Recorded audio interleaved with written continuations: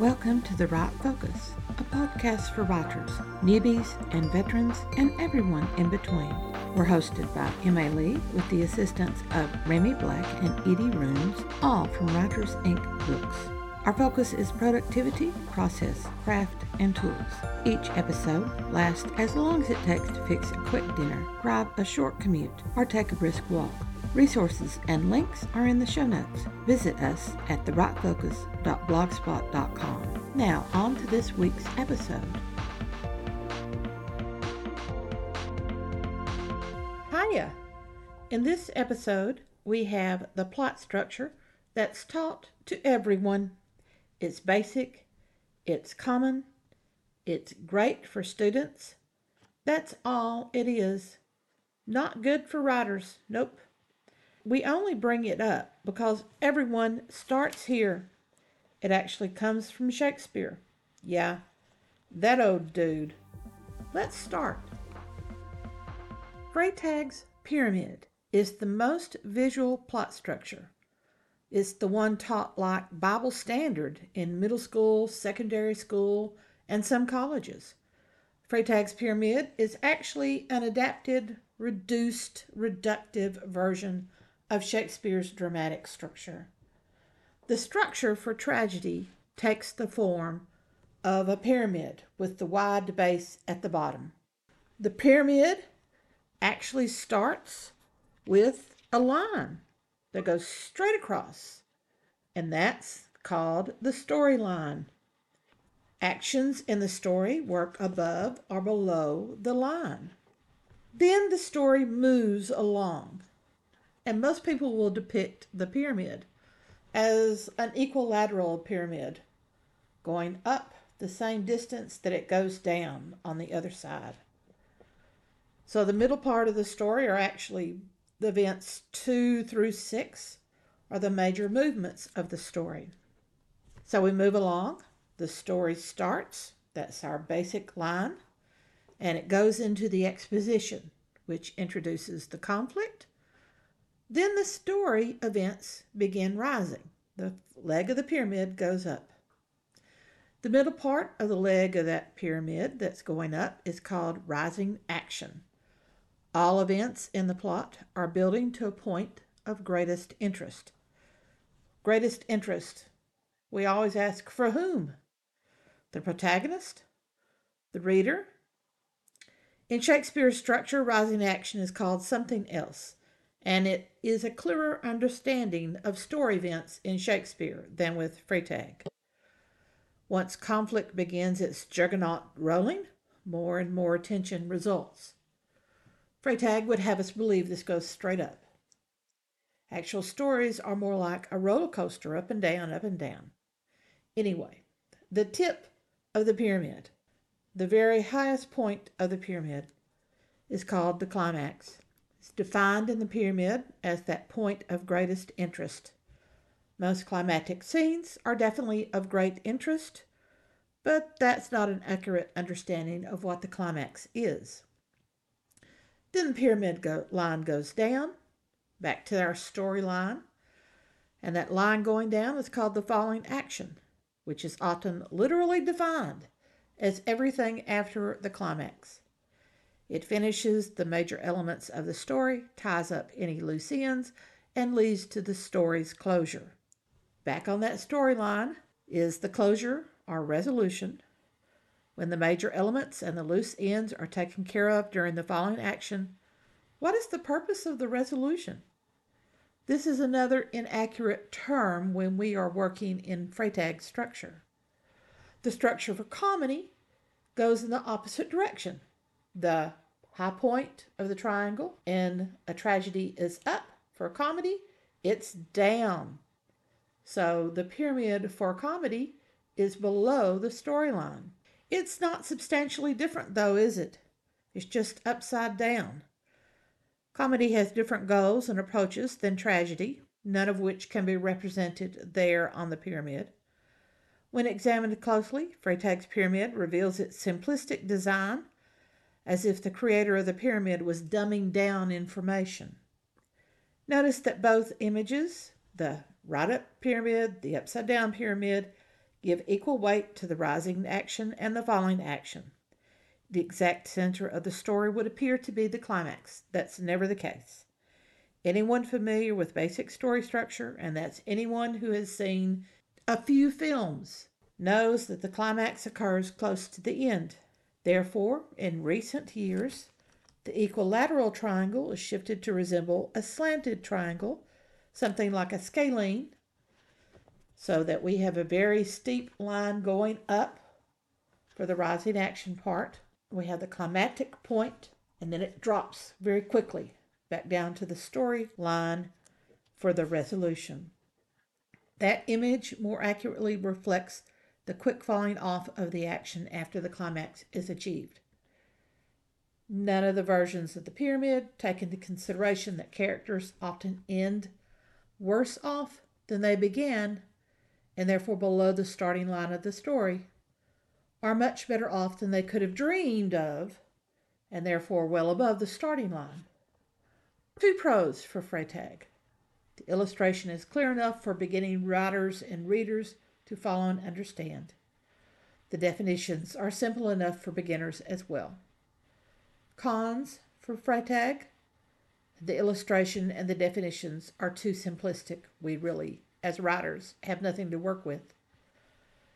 Second, neither represents actual story movement, which is an organic ebb and flow, more like the waves on a beach, rather than a flat, perfectly angled drawing. Shakespeare's plot requirements. Every single one of William Shakespeare's plays fit this plot structure. Whether tragedy or comedy or history play, the dramatic course will fall into these broad sections. All of Shakespeare's plays have 5 acts. Each act serves a specific purpose. Writers receive quite a bit of guidance for scenes by following the act's purpose. The number of scenes within acts vary, allowing freedom in developing the story. Allotted passage of time is not dictated by the number of scenes. Any time jumps are explained at the beginning of scenes. Just as each act has a purpose, each scene fulfills its purpose by maintaining the focus to develop conflict, character, theme, and more. Act 1 is called the introduction. The opening scene presents the situation and the chief theme. A protagonist is not usually in this scene, although the antagonist always is. The conflict that is the play's driving force has a vivid example in the opening scene or the one immediately following.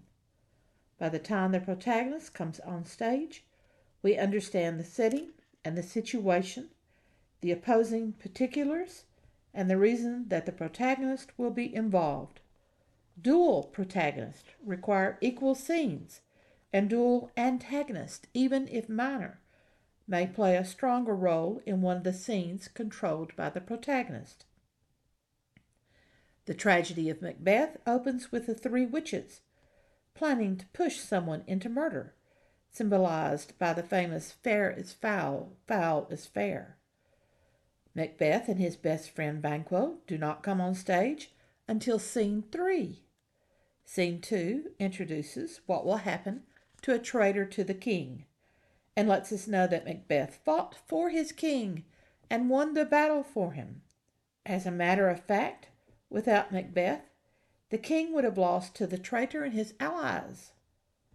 Great directors will have the witches swirling around on the fringes of the stage in scene 2, retreating only to re-emerge when Macbeth and Banquo appear. Lady Macbeth appears in scene 5, first reading Macbeth's letter of the events foretold by the witches, then welcoming him home and agreeing to a plan. Then we have 2 more scenes. The king must arrive. With his cousin king asleep in his house, Macbeth hesitates, only to have his wife convince him. Act 2, Complications. The additional important characters are introduced in ways that make them likable or engaging. The protagonist's motivations become clear, and the first steps to achieve a desired goal are taken. Most of Shakespeare's protagonists are not fools. While Romeo never thinks trouble will occur from his marriage to Juliet, Macbeth does worry about getting caught, only to be reassured by Lady Macbeth. Hamlet plays insane. Brutus is worried about taking a fatal step against his friend. Antagonists like Iago and Edmund in the tragedies and Don John in the comedies reveal their evil hearts. Their original plans may fail, but they are determined to create another one. In Macbeth, Lady Macbeth makes sure the murderous plan is ready to set in motion. Macbeth carries out the plan, only to need his wife to put the murder weapons back and smear the blood on the two guards, ensuring they will be blamed. These opening two scenes are long. Scene 3 gives us the comic scene with the porter and the arrival of Macbeth's nemesis, Macduff, unmentioned in Act 1. The king's dead body is found, and Macbeth claims that he kills the guards because he is so enraged by the king's death. Scene 4 has none of the principals on stage. It offers a passage of time and a view of the three ways people react to King Duncan's death and to the crowning of the new King Macbeth. Act 3 is the crisis. This act is the peak, the greatest action and the greatest emotional intensity for the protagonist. In a comedy, this is a low point, as Claudio rejects Hero in Much Ado About Nothing, and the lovers are all confused in Midsummer Night's Dream. In a tragedy, the protagonist will believe the goal is achievable. Events will create problems, but surely those problems can be overcome. Banquo and his little son Fleance open Act 3 of Macbeth, and we discover that Macbeth has hired murderers to kill his best friend and his best friend's son. Lady Macbeth expresses in Scene 2 a bit of worry that problems will haunt them, but Macbeth reassures her. The murderers succeed and fail in Scene 3, and report back to Macbeth in Scene 4. And then Banquo does come to the banquet as a ghost that only Macbeth can see. He needs the witches. But the witches spend Scene 5 being berated by their goddess Hecate for picking a man who would use them rather than one who will be used by them. Do better to mislead him, the goddess urges. Scene 6, like the concluding scene in the previous act, serves as passage of time and an update on the state of the people. Macbeth's lies are transparent. His evil is known, and Macduff has left Scotland to seek out the rightful Scottish heir in England. Act 4 is the reversal scene. Aware of the antagonist's actions, the protagonist uses countermeasures. The antagonist will respond with countermeasures of his own. In Midsummer Night's Dream, this is a lovely roundabout with Puck fixing all the problems. In Much Ado, enter the heretofore barely glimpsed watchman, who will see all, will understand not at all, but will still manage to fix all. Meanwhile, the friar's convoluted plan to have Claudio grieve for Hero is set forward, and Benedict swears love for Beatrice, who requires him to challenge Claudio to a duel. Thinking all is well with his destruction of love's young dream, Don John leaves. For Macbeth, the opening scene of Act 4 with the witches is one of the most intriguing of all the play's scenes. We have the three apparitions with their three prophecies and the additional prophecy via mirror of Banquo's descendants. Thinking to avoid the prophecy of Beware Macduff, Macbeth orders the family slain, even though the man himself is in England.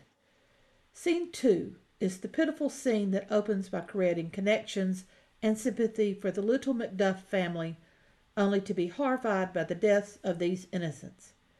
Scene 3 casts us to England, where Macduff is persuading the usurped Malcolm to take back his throne, and who is then horrified to learn of his family's murders, the very proof of Macbeth's evil that Malcolm needed.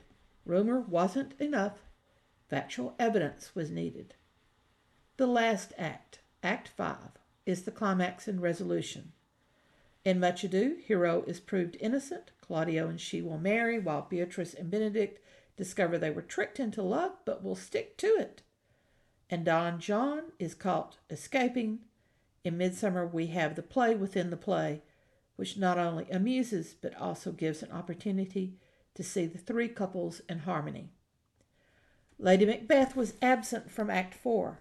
She opens 5 with her sleepwalking from Guilty Secrets. Scenes 2 and 4 are Scottish forces marching on Macbeth's stronghold, with the latter scene showing the fulfillment of one of the prophecies.